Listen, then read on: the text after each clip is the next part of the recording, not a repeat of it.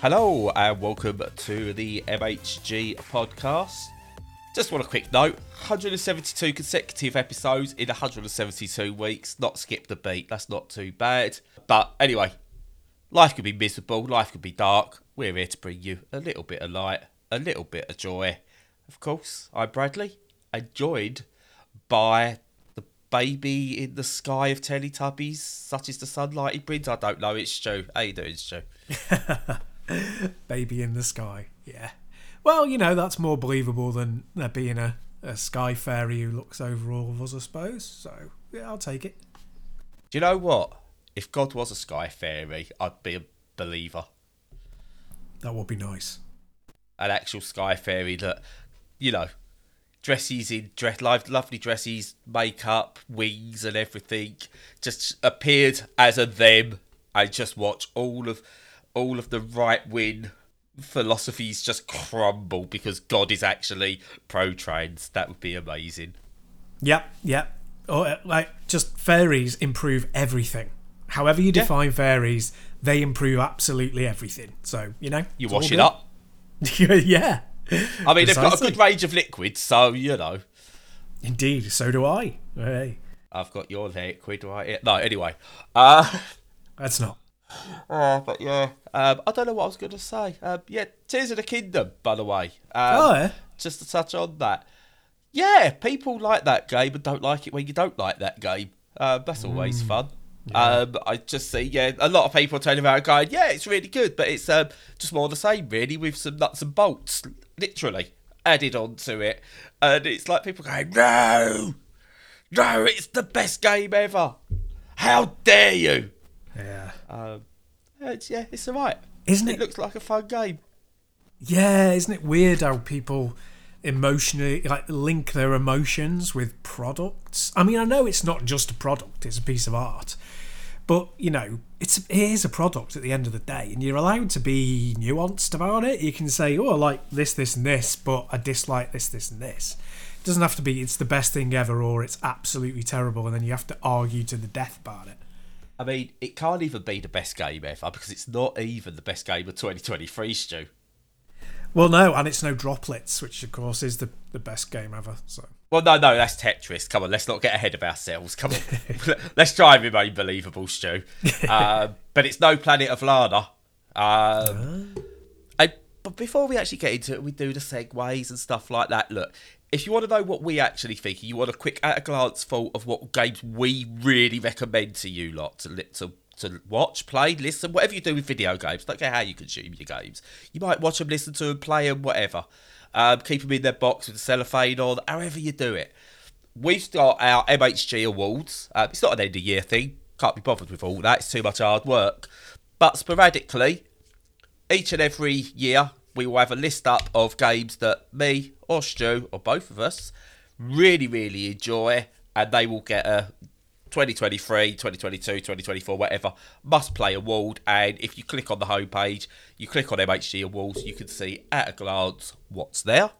And our inaugural games, that's the word, isn't it? Inaugural? Yeah. It is. Terra Nil, which is a fantastic reverse city builder. Killer Frequency, which you'll all get to play very, very soon, and it's fantastic. I can't pronounce this one right. Stuart, can you pronounce your game correctly? Theatrhythm Final Bar Line. I can't pronounce it properly anyway. That one. The Final Fantasy musical thing, it's really, really kiddie. good. Yep. And look, if we gave a Game of the Year award, I'd already give mine. It's Planet of Lana, which is spectacular in so many ways if you love a good story. And it's brilliant. It's 4 hours long-ish. And I cried a few times. And I want a Mewie plush. So there's that. But yeah, if you want to see throughout the year, for any time, see what we really like, check that out. And it's there. Links to reviews or podcasts or whatever it's all in. You'll see all that below each recommendation. So you can get a bit more in depth about what we really think. Now, how do I segue video games to video games, Stu? I'm sure you'll find a way. Well, talking of games of the year, not all video games are games of the year, Stu. So what have we been playing? I don't know. Good enough. I'll take it.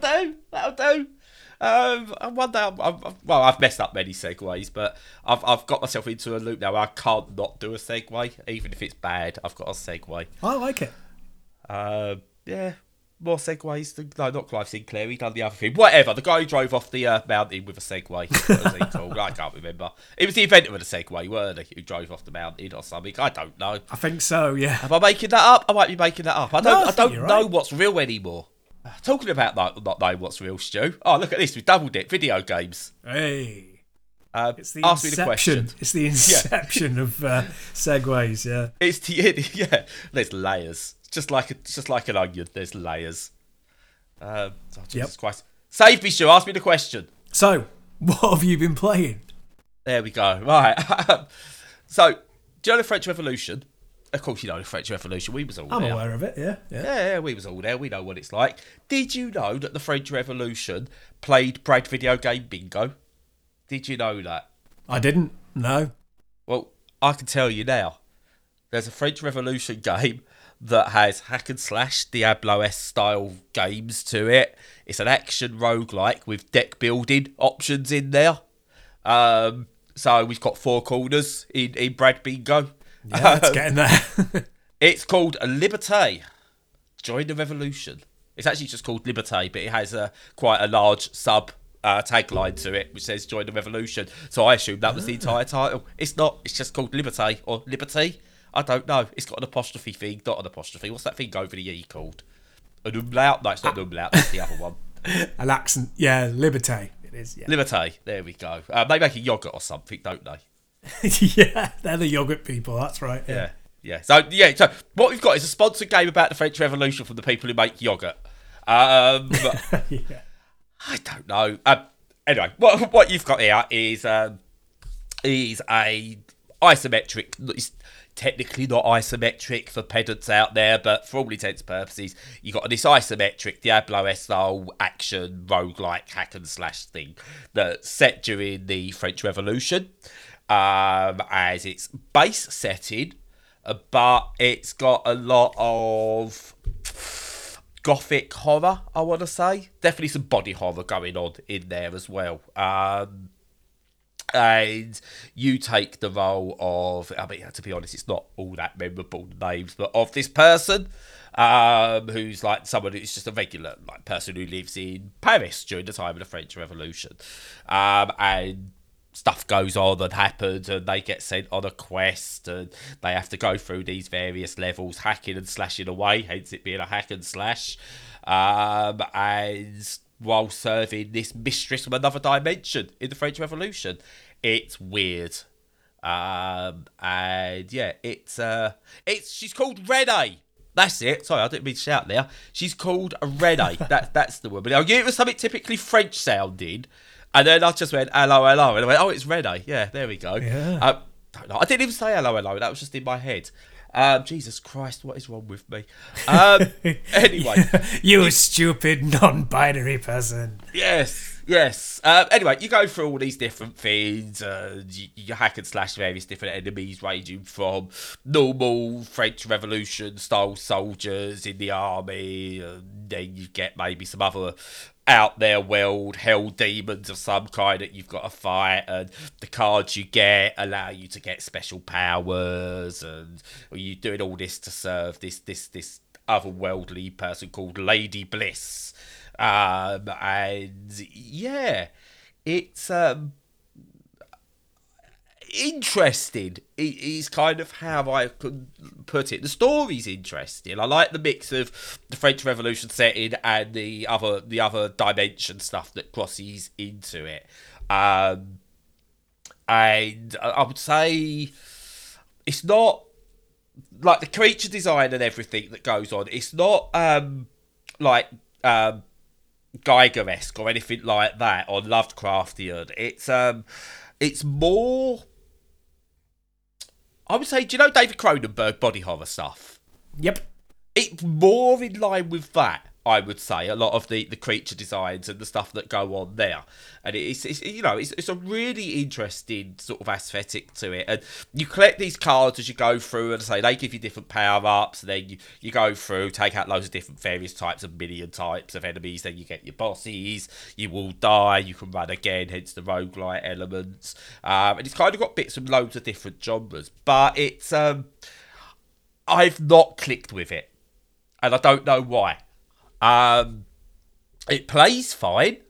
The visuals, I think, are really nice. The story's interesting, but I think there's just too many bits going on that I'm just like, I don't know. I'd almost rather a looter type thing where you can pick stuff up as you go and it allows you to progress the story, but not. This is one of those games where you know what I'm like, so you know I love a roguelite. And I will go, yeah, stick it in anything, I don't mind. I actually think this is one of those occasions where the rogue elements could be pushed to the side, or the deck building could be pushed to the side. It doesn't need both of those in there. And it's odd. It's good, but it just hasn't stuck with me, and I can't quite explain why. Yeah, fair play. There does seem to be quite a bit of trend chasing going on at the moment, and I'm not entirely sure. I mean, the indie scene is so massive. It's hard to say that there's like one governing trend kind of thing. But yeah, trend chasing is never a great thing. I mean, trend chasing as opposed to just developing and progressing an existing genre. That's great, and taking it and making it better. Like, that Gun Guardians one that we were playing. Yes, that's really... I still play that from time to time. Well, I would if, when it's got its full content, I probably will, but it's early access and, needs a bit more stuff. But, yeah, when it's full, I'll definitely be playing it like loads. But that moved Vampire Survivors on, which is great. And, yeah, I don't know how many times you need to try and move on roguelike deck builders. Do you know what I mean? Yeah, no, I agree. I like the idea of trying to go, can we do it rather than it's just a deck building card game. I do like that idea. And honestly, the roguelite element on its own is good. The deck building element on its own is good. The Diablo-esque stuff, battling, hack and slash, is good. I don't think it needs all of those things at once. Yeah. We've spoke about previously about what we would like to see is take a setting or take a story, whatever, take a world, and do different genres within that world. Now, when we've said it, we don't actually mean all in one game. You could have done a Diablo-esque hack and slash game first, maybe later on a deck building card game to go alongside it as not a sequel, but another game in that world, and then maybe a full-on roguelite as another game in that world, and then maybe take slight elements from what you've built on previously into those other games, and naturally progress it, not shoehorn it all in one. You've got 3 good elements that actually all work really, really well, and are really well balanced individually, just don't work together. And I think it's a case of just, there's too many ingredients in the pie. Yeah, fair enough. Overstuffed. I don't know if there's a French Revolution pie, but just pie came to mind. Yeah, there were probably some toffs baked into some pies after it, I reckon. Yeah, and the big problem I've got with it as well, it's not, I don't want to say problems because it's not a bad game, it's a decent game. Everything about it is decent, but it's well over 40 hours long according to how long to beat and stuff like that. And I'm maybe 6, 7, 8 hours into it, and I look at it and just go, oh, I'm not even quarter the way through, and I think I'm done. Yeah. And that's never a good sign. But shorter, if this was a 10, 15 hour game, I'd be going, yeah, do you know what? I'm good with it. That's a good. It just seems overly long as well and drawn out, but yeah, I don't know. I don't want to go all in because it's not a bad game. I can't literally go, oh, this is bad and this is bad because of this, because every single element's decent, but that's it. They're decent and they don't bounce off each other well enough. But the one thing I do want to pick out on, and I didn't know this, but it is controversial within the community, I suppose. It was advertised pre-release as being fully co-op, and apparently they've taken the co-op out and there's no co-op. And that's aimed at people. I don't know enough about the game to know how many people that's affected or anything like that, but it's removed something it promised in the build-up. Don't do that upon release, because a lot of people would have purchased this game on the back of that, expecting that. If you're going to cancel that sort of thing, you've got to make it clear early. So that's all I'll say on that. But I don't know enough to go in both barrels like some people have. But yeah, it has removed content. Never a good sign. No, it can be a bad indicator. It's push-pull. There's some stuff on the consumer side that I'm not happy with, like people expecting things. And, if they're given enough information that something has been removed or cancelled before release, then that should be good enough. Yeah, there's incentive entitlement. But it's a difficult juggling We would call out EA, we'd call out Square Enix, etc. If they done it, it's only fair that if Superstatic, who are the developers, and Sharp Publishing, who are the publishers, whoever it's come from, this decision, if it has happened straight on release or as the games come out, then they need called it out as well, because it's only fair. Do you know what? If they'd have released it with that in and it was broken, you kind of go, indies, fair enough, you've got to give them some leeway that you don't give the multi-billion-dollar corporations. But that kind of act needs calling out. It doesn't matter the size of the company. Yep, completely agree. So, anyway, moving on. Can you improve things, Stu? I definitely can. But a couple of tidy-ups first. First off, when I said, "Oh, you stupid non-binary person," that's not me being nasty. Well, I suppose it could be, but I'm not being nasty. It's a pun on Hello Hello, the comedy series, the British comedy series set in the war, where one of the long-standing jokes was "You stupid woman," and I was just doing a riff on that. Sorry, but you didn't go full on with the offence by doing the French accent with it initially. Not too strongly, yeah. which bizarrely takes it out of context if you don't do the accent. Yeah, it does. That was a huge success, that programme, all over Europe. Everyone loved it, which is amazing to me. Why. Yeah, it was actually quite heartwarming. It wasn't a nasty programme. I don't think it insults... Okay, yeah, there's a few of the jokes that maybe haven't aged particularly well, but I don't think it's set out to be offensive in any way, shape or form. No, I'd love to see what LGBTQ plus IA people thought about it, because I think there's a lot of good stuff in there that's, queer facing. I really do.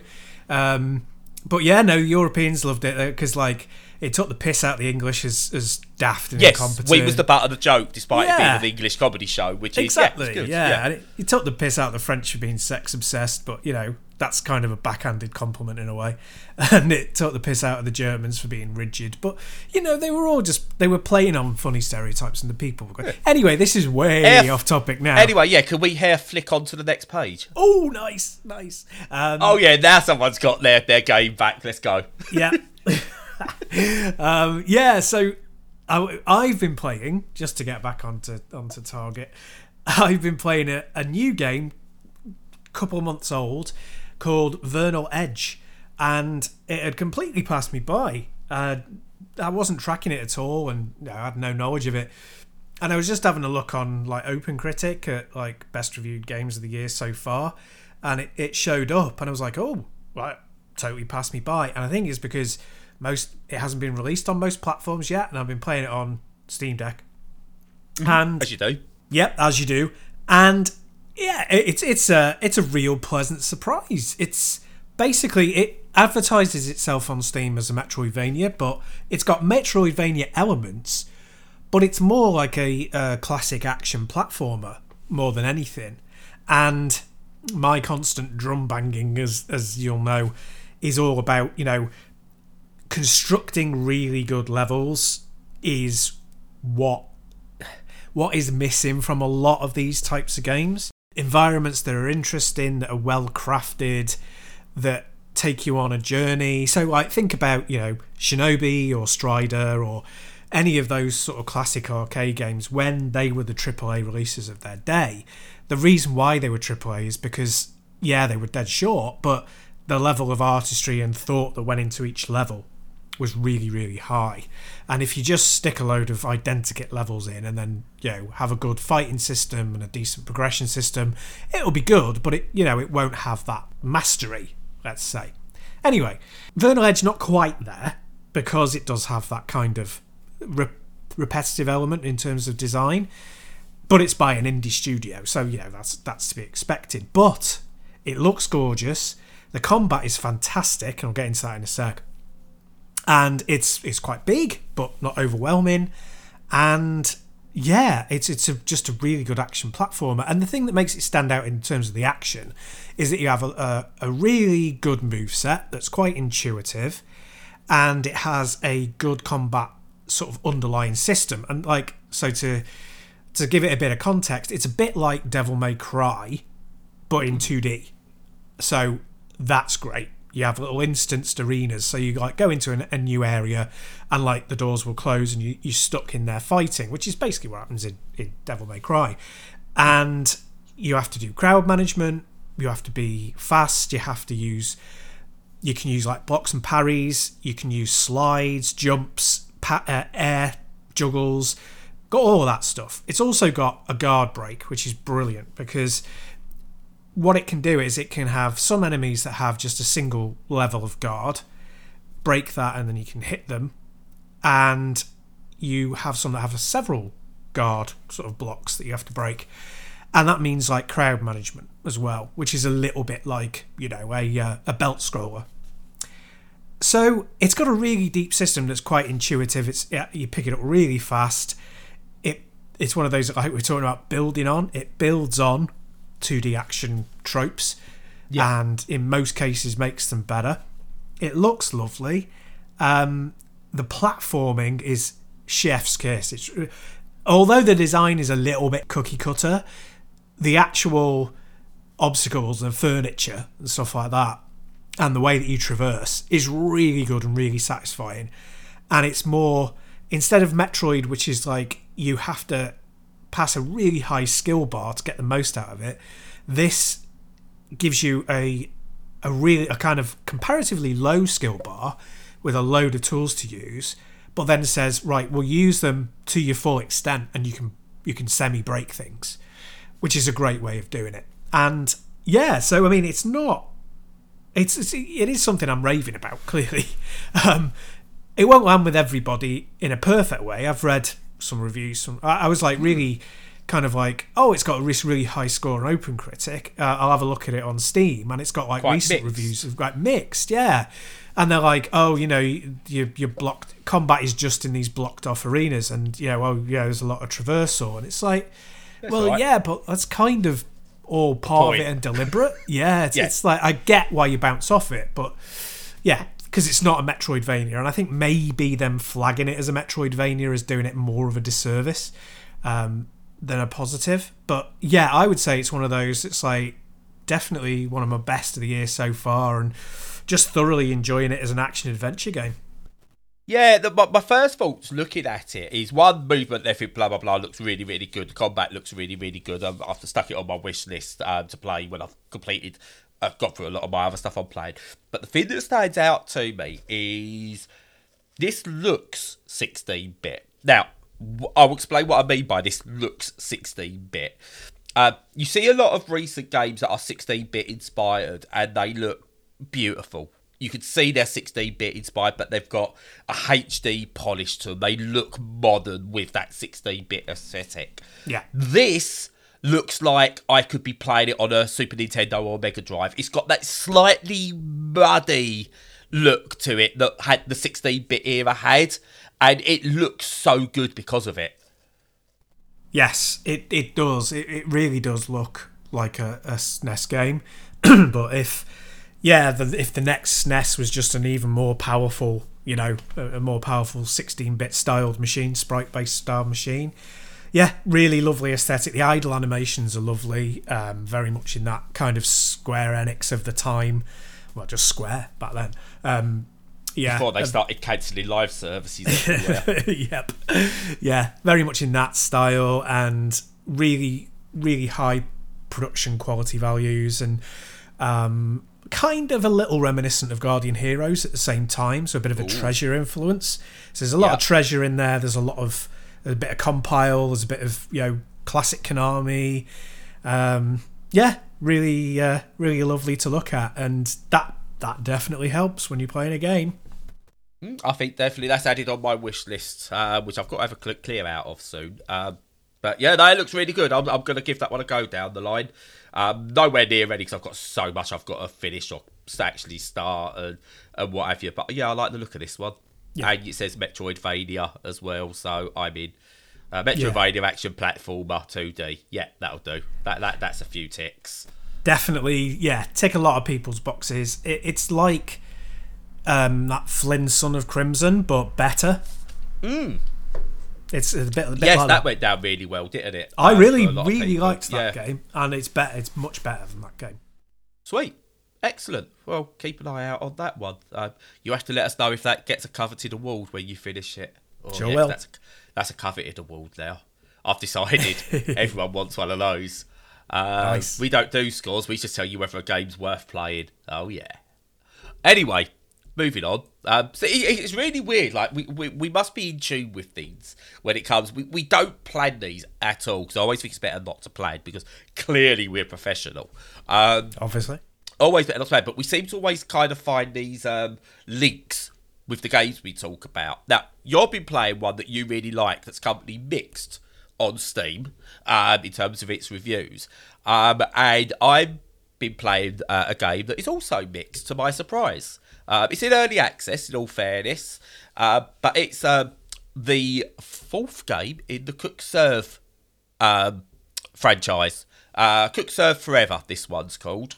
It's in early access, and what you've got here is it's just another Cook Serve delicious style game where you have got to make dishes and you've got to press button prompts in time to make these dishes. Now, where the previous Cook Serve delicious games were about really managing a fast, busy kitchen. So you'd get these different orders coming. So you might have to make hot dogs, fries on the side, onion rings, burgers, like more extravagant posh meals and stuff like that. It was just really, really fast. Having to learn different combos to press at the right times to get it all right while managing what was off on the side. And it gave you an idea of what it was like to just work in this really, really busy kitchen, and they are fantastic. I love the Cook Serve delicious games. They are way too frantic for me the further they get into each game, and I struggle with them, but I absolutely love it. I want more cooking games, by the way. More cooking games. Let's bring more out.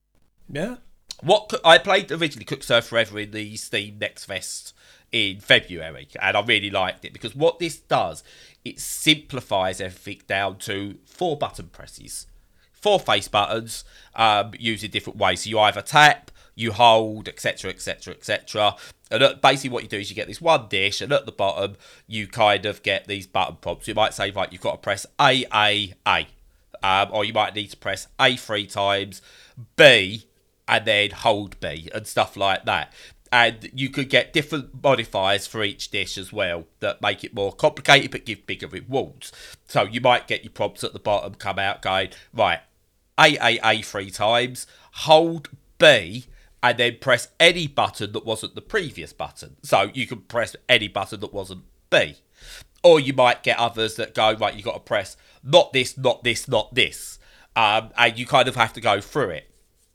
It's a lot more simplified, it's a lot more relaxing, and there's a story to this one. It's more visual novel than it is like time management, kitchen management type thing on the whole. You play this young person called Nori. Everyone's got food names, so I might be pronouncing it right, because her partner is called Brie, as in the cheese, yep. And you're trying to...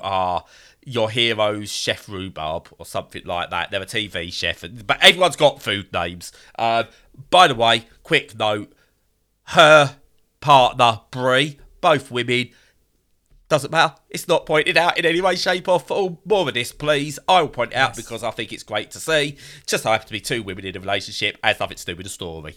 Brilliant. Well done. Excellent.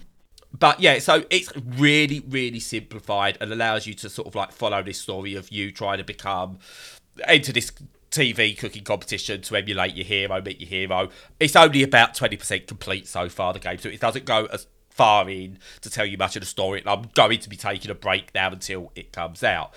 But a lot of people complaining about the simplified controls, going, oh, it's only 4 buttons, oh, it's too easy, it's too casual, everyone's going blah blah blah to the casuals. What I want to point out with this, Cook Serve Delicious 1 to 3 are still available and they're still brilliant. You don't need another Cook Serve Delicious in exactly the same vein, because as much as I love Cook Serve Delicious 3, I played it in Cook Serve Delicious 2. It just so happened I was in a food truck this time and I was trying to build that business up. It was pretty much the same game. So what they've done is, again, what I think we've always championed and we love the idea of, they've taken the Cook Serve world, they've actually taken the core mechanics and they've done something a bit different with it to tell a story this time and take you on that journey. And I really like it. The simplicity's really good because it allows people like me, who are idiots and are crap at games, to actually enjoy the sort of game rather than going, oh, it's too much going on, my ADHD can't cope with it.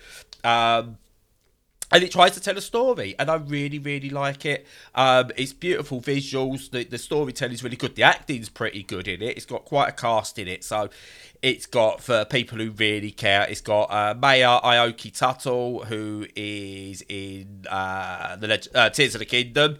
Emmy Montgomery is back. She's done previous Cook Serve games. Someone Cho, who voiced characters in God of War and Boyfriend Dungeon, and Jonathan Roberts from Triangle Strategy. So they've got some really good industry names in there. No real famous names, some really good industry names in there. And yeah, I really like it. The food, as always, looks really well done.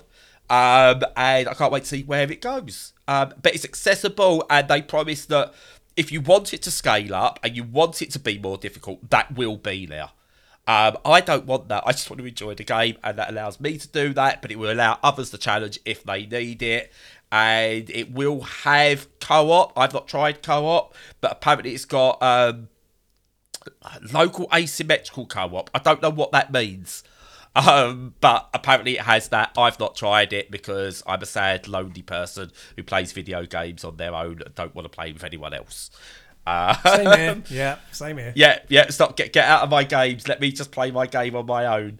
But it's got that. If you wanna, if you are in a loving relationship with someone else who likes games and stuff like that, it's there for you.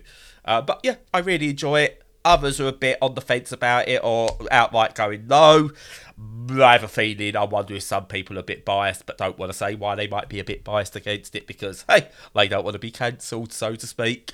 But yeah, I really like it. And again, visually, it looks amazing because these games always do. But yeah, early access. I would, unless you really, really want to join and support them and you really want to play it as it goes on, I would suggest waiting until release because it is very limited in what's there at the moment. Nice. Yeah, we'll have to have a debate about early access again sometime in the near future. It's a full game. It's a playable game. We're not on about, when we say early access with this, I just want to point out, it's not early access in terms of here's a couple of assets, have at it. It's a proper game that you can play. Stu, what you been playing? Save me. Yeah, no worries. Yeah, no, that sounds like it's decent, and I'm going to keep my eye on it because I like cooking games. And what I've been playing has absolutely nothing to do with cooking whatsoever, although it does have slightly something to do with survival, and that is Humanity, which is a Lemmings-esque game where you have a 3D little world instead of a side-on Lemmingsy, one, where you have to navigate humanity, people, from one side of the map to the other. It's as simple as that, really. And there's a couple of wrinkles that make it unique. They are, first off, it's in VR. You don't have to play it in VR. It supports both regular screens and VR. Any game when you're playing a god and you have an avatar in the world, Or a fairy. Yeah. Sky fairy Or thing. a fairy. You've thrown me right off track now. It works well in VR, and there's a lot of games like that. There's kind of like not just direct control either, but you point there for the avatar then goes to that spot and does things and blah blah blah. Astrobot is like that, Moss is like that, that sort of a thing. Anyway, so yeah, you've got this little white dog, like in Okami, that you control, and the dog barks and people follow it because people love dogs, it's true. Mm-hmm. And true, but cats would just be off everywhere and then licking their arsehole, and all the people would be falling off the map to their deaths. So dogs okay, someone's got to make that mod. That would be a good mod. If you got punished, like if you got rewarded for how random the cat was and how many people you managed to get killed, that would be perfect. That'd be a perfect inverted mod. But yeah. So you guide people around the earth and you get different sort of abilities. So rather than it being you select actions from a list, it's more action platforming in that your dog has those abilities that you can switch between. Things like pointing the people in the right direction so that they follow a line and don't fall off the edge, to things like climbing and jumping and things like that. And yeah, it's so far really good so far. I've not put as much time into it as I wanted, because with it being VR, I have to go off, put a headset on, block myself off from the world, and that's great when you've got scads of time, but I haven't really got scads of time at the moment. But I'm fitting it in where I can, and yeah, it's really, really good. What I really like about it is it's kind of a little bit maudlin. It's a little bit kind of sad. Yes. It's just got that aesthetic about it, and but not in a terrible way, in a kind of gentle melancholy kind of a way. It makes sense. Nice. The dullness of it makes sense and gives it life, bizarrely enough. Yeah, that's right. Yes. Yeah, it does. Because it stops, although it's got simple representations of things, it's very basic looking, because it's not cartoonish, you don't, it's not realism, so you don't feel terrible. And it's not cartoonish, so you're happy just throwing them around and letting them splat. Yeah. So it finds this middle ground of making you care about it, which is really nice. And obviously why they went for, the Okami style wolf/dog in the centre of it all. So yeah, it's got a really good basis for a really good game, and I need to play more before I can say it's excellent. But I think the best thing I could say about it so far is I don't normally play these kinds of games, and it's kept my attention. So yeah, so far, 2 thumbs up. So when we spoke last week, I went, no, I'm going to have to wait on this. I've got too much on my plate. I'm going to have to wait. I can't get this game. I've got this game, Stu. I had to. I'm getting slightly more in my because all the figures have gone up for people who are on Universal Credit and PIP and stuff like that. So this month I'm getting a little bit more money than expected before I need to adjust. So I went, do you know what? Gonna treat myself. It's Enhanced. I love everything Enhanced have done. Even if it's not, a direct. Same developers from Tetris and stuff like that. It's Enhanced. Yeah. And yeah, the opening levels I've played, because I'm still in the middle of other stuff, but I wanted to give it a go, are really good. I like the way it introduces new mechanics through the levels and everything like that. And I love the fact that you can complete it in numerous ways. So you can either just go take it as a full-on puzzle where you experiment, and it doesn't matter how many little people fall to their death, because I love the way it explains this.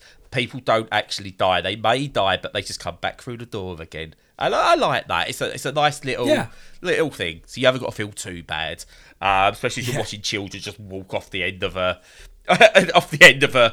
platform to their death. Platform. So yeah, rebirth. Well done. No one actually dies. It's all rebirth in this world. But you've also got the extra challenge of you've completed this game by this level by experimenting, but you've also got these golden giants in there as well. That if you can save them, then you get bonuses which can help you unlock other powers or other things later down the line that just reward you with extra stuff, which has gameplay benefits, but doesn't make the game unplayable if you don't get them. And it's just a really, really clever mix, I think.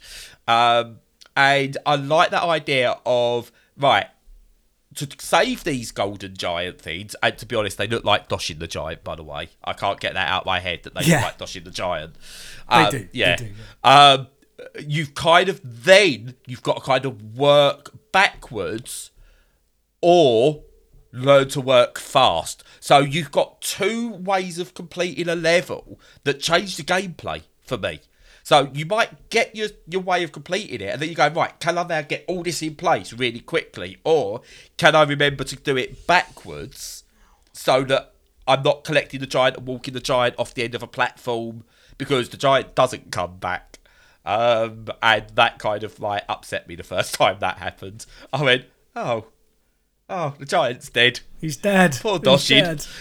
Yeah. And yeah, I've not played any yet, but there's so many user created levels already, and it looks like it's got a decent. My mind's got blank. What's that word called where developers go, hey, actually look at these ones, not like the crap one. Curated. It's actually got a decent curated storefront. Well, not storefront, but like level creation suite where it goes, these are the good ones this week that we've handpicked. Here's some auto-generated, well-rated ones, etc. So, and yeah, that looks really good. I'm loving my early stages on this, but like you, I've not played enough of it yet to go where this might sit in our games of the year, or our must-plays of the year yet, but I've got a feeling this might well be in there. Yeah, it could well do. Yeah, and you described the good parts of it way better than I did. Yeah, it's a really good game, and I think if you got even a passing interest in this kind of a thing, or you, like you said, if you like their previous games, then you should definitely check it out. Yeah. Visuals and soundtrack. Enhanced know how to do visuals, and they know how to do soundtracks, and it's all there. Yep. Enhanced games, whatever they decide to charge, it's definitely worth playing. Yep. Also, buy Lumines if you haven't. I gave that another go the other day. The problem I've got with Lumines, again, I'll move on very quickly, is that you can't just play it for like 5 minutes each. Like, when you get halfway decent at it, you're in it for at least an hour. Yep. And yeah, that's my only problem with Lumines. I'd like to see a sequel that allows you to only like have a proper 5-minute session or something that doesn't force you in for an hour, because you can't go 5 minutes and I'll pause it, because once you're in because the music's good, the visuals are good, and you're just focused. Yes, and hitting suspend isn't really because you can't. I've tried once. You can't pick it up. Your brain just does not pick up where you were. Especially if you if you're lucky, you can suspend it during a slow level. Fine. Anything above a really slow level, that's it. You're dead within seconds. Yep. And there are pretty much no really slow levels later on. They're either the cadence bar is really fast and the drop is slow, or vice versa. So yeah. Shake your body, shake your body, shake your body down to the ground. Anyway. Indeed, yeah. Do you know who is quite famous for shaking their body down to the ground? Who's that? Go on. People who design railways, Stu. I don't know. Are they? Is that what they're known for? I'm on my Segway game, so, you know. The Fat Controller, he proper shakes his body, so, you know. Well, I suppose when they're using those digger things that, shake... They're shaking then. Oh, this is desperate. What are you playing, Brad? Railway Empire 2. Nice. And yeah, I don't know. This is my second game where I'm not 100% sure. So I really liked Railway Empire on the when I played it on the Switch, and I found it good, but I was looking forward to a sequel. And the sequel is now out because I thought it'd improve on things. Now, between playing Railway Empire and Railway Empire 2, I've played Transport Tycoon 2 on the Steam Deck. And when I spoke about Transport Tycoon 2 previously, I said it's the standard bearer for small screen UI, for console UI, and inputs and controller inputs and stuff like that. For playing on the Steam Deck and all those kind of things, and it is the standard bearer. And what I found is Railway Empire just clearly developed before they've seen what the UI and the controls are here, because it's a good game. The laying of the tracks and everything and the actual management aspects are really, really, really good. But the problem that you've got is that it's just finicky in all the wrong places. So, like, it's got these button prompts, but they don't feel like right for the game. It's like you kind of got to bring up these menus, and the menus are a bit awkward to read compared to what they are. When it wants you to like put tracks together, it kind of gets these auto parallel things which are really good. But then to actually get them in place, you've got to zoom right in. And I've been playing it on Steam Deck. Steam Deck doesn't like you zooming right in. It gets all like frame rate drops to like single figures almost for a moment as it tries to struggle to get back, and you try to get it like your cursor on one track and then it flicks to another, and it kind of gets all that, and it doesn't like all those bits, and it becomes frustrating to play, which is a shame, because I say the game itself, the concept behind it, building train tracks and building an empire as it goes, you get better and better, and transport with different types of goods is really, really good. It's just a game that seems to be let down on Steam Deck and things like that by its performance and its controls. If that improves, it's very, very good. If that doesn't improve, or they don't, it doesn't like get fixed with patches or mods or anything like that, then it just becomes a middling game where I go, I'll just play Transport Tycoon again instead. Transport Fever, sorry, instead, because that's nailed how you play these sorts of games. What this does have that's really, really good, though, that is a million times better than Transport Fever and even City Skylines and stuff like that, is when you ride the trains, and that the visuals are really good there for a game that's not an actual train simulator. Quite enjoyable doing that. And it does have some nice quality of life features that Transport Fever needs, where it's like when you get to a station and you need to sort of like go, I need to make all these tracks cross over in certain ways.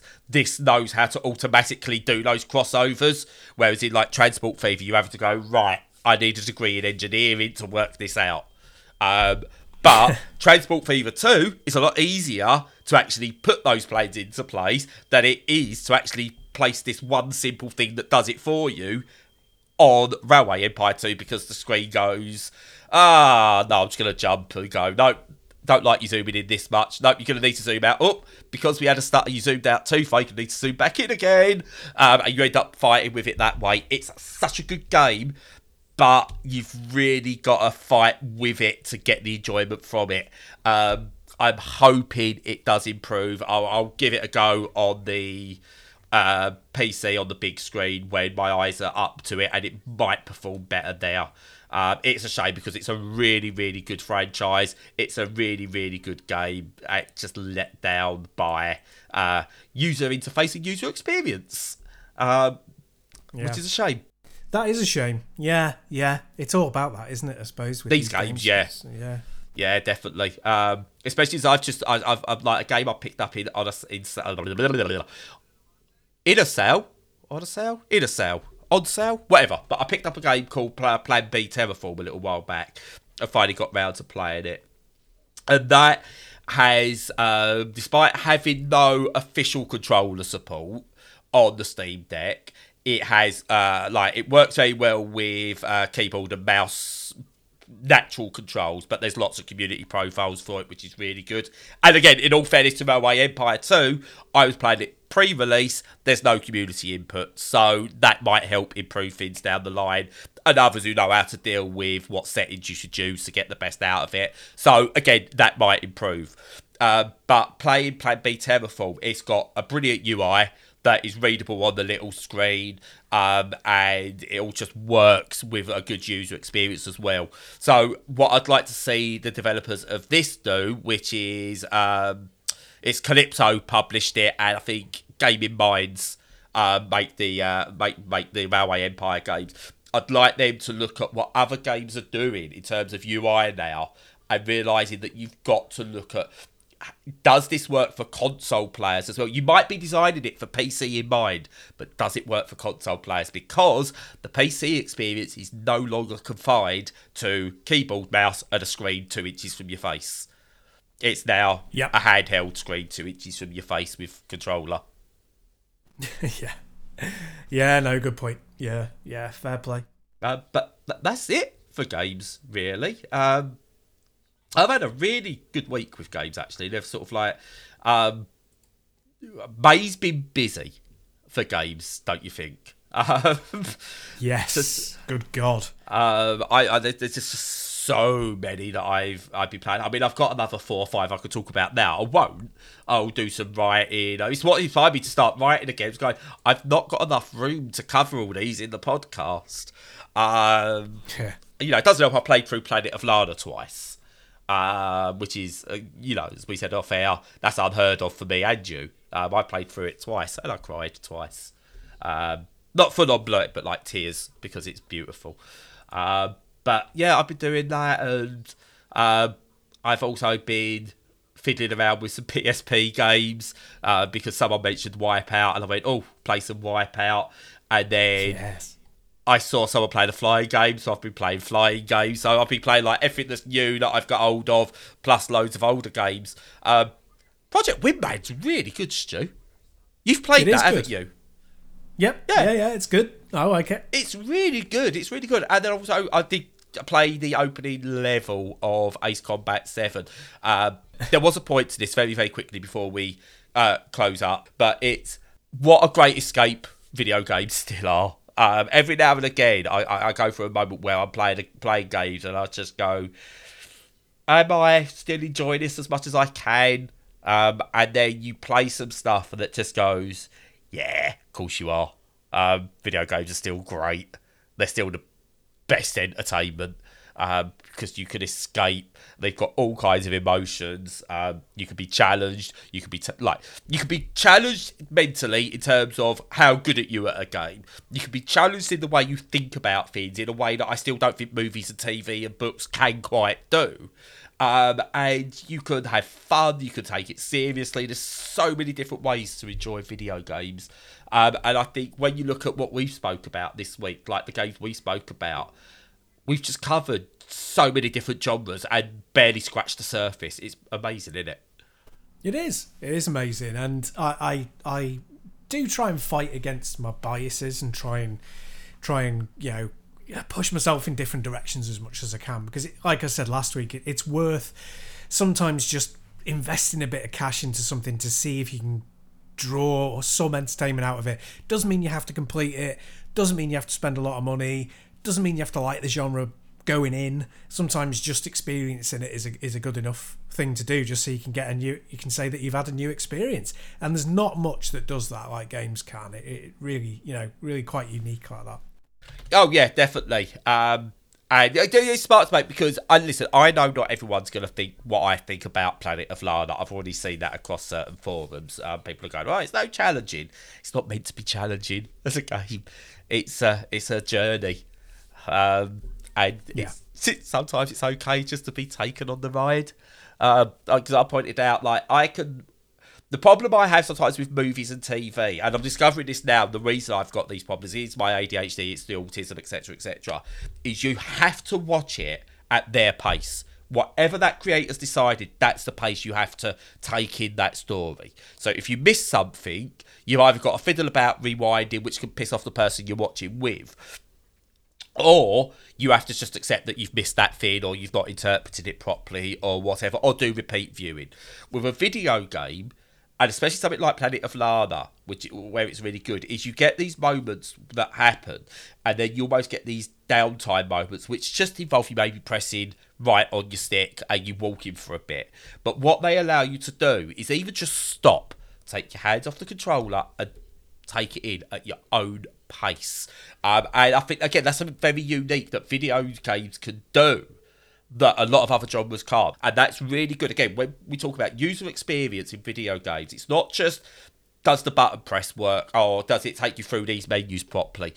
That user experience, is there a point that allows you to reflect, and does it need that point to allow you to reflect? And Yeah. that is what user experience is about as well. And some games nail that. And with that, I'll shut up now.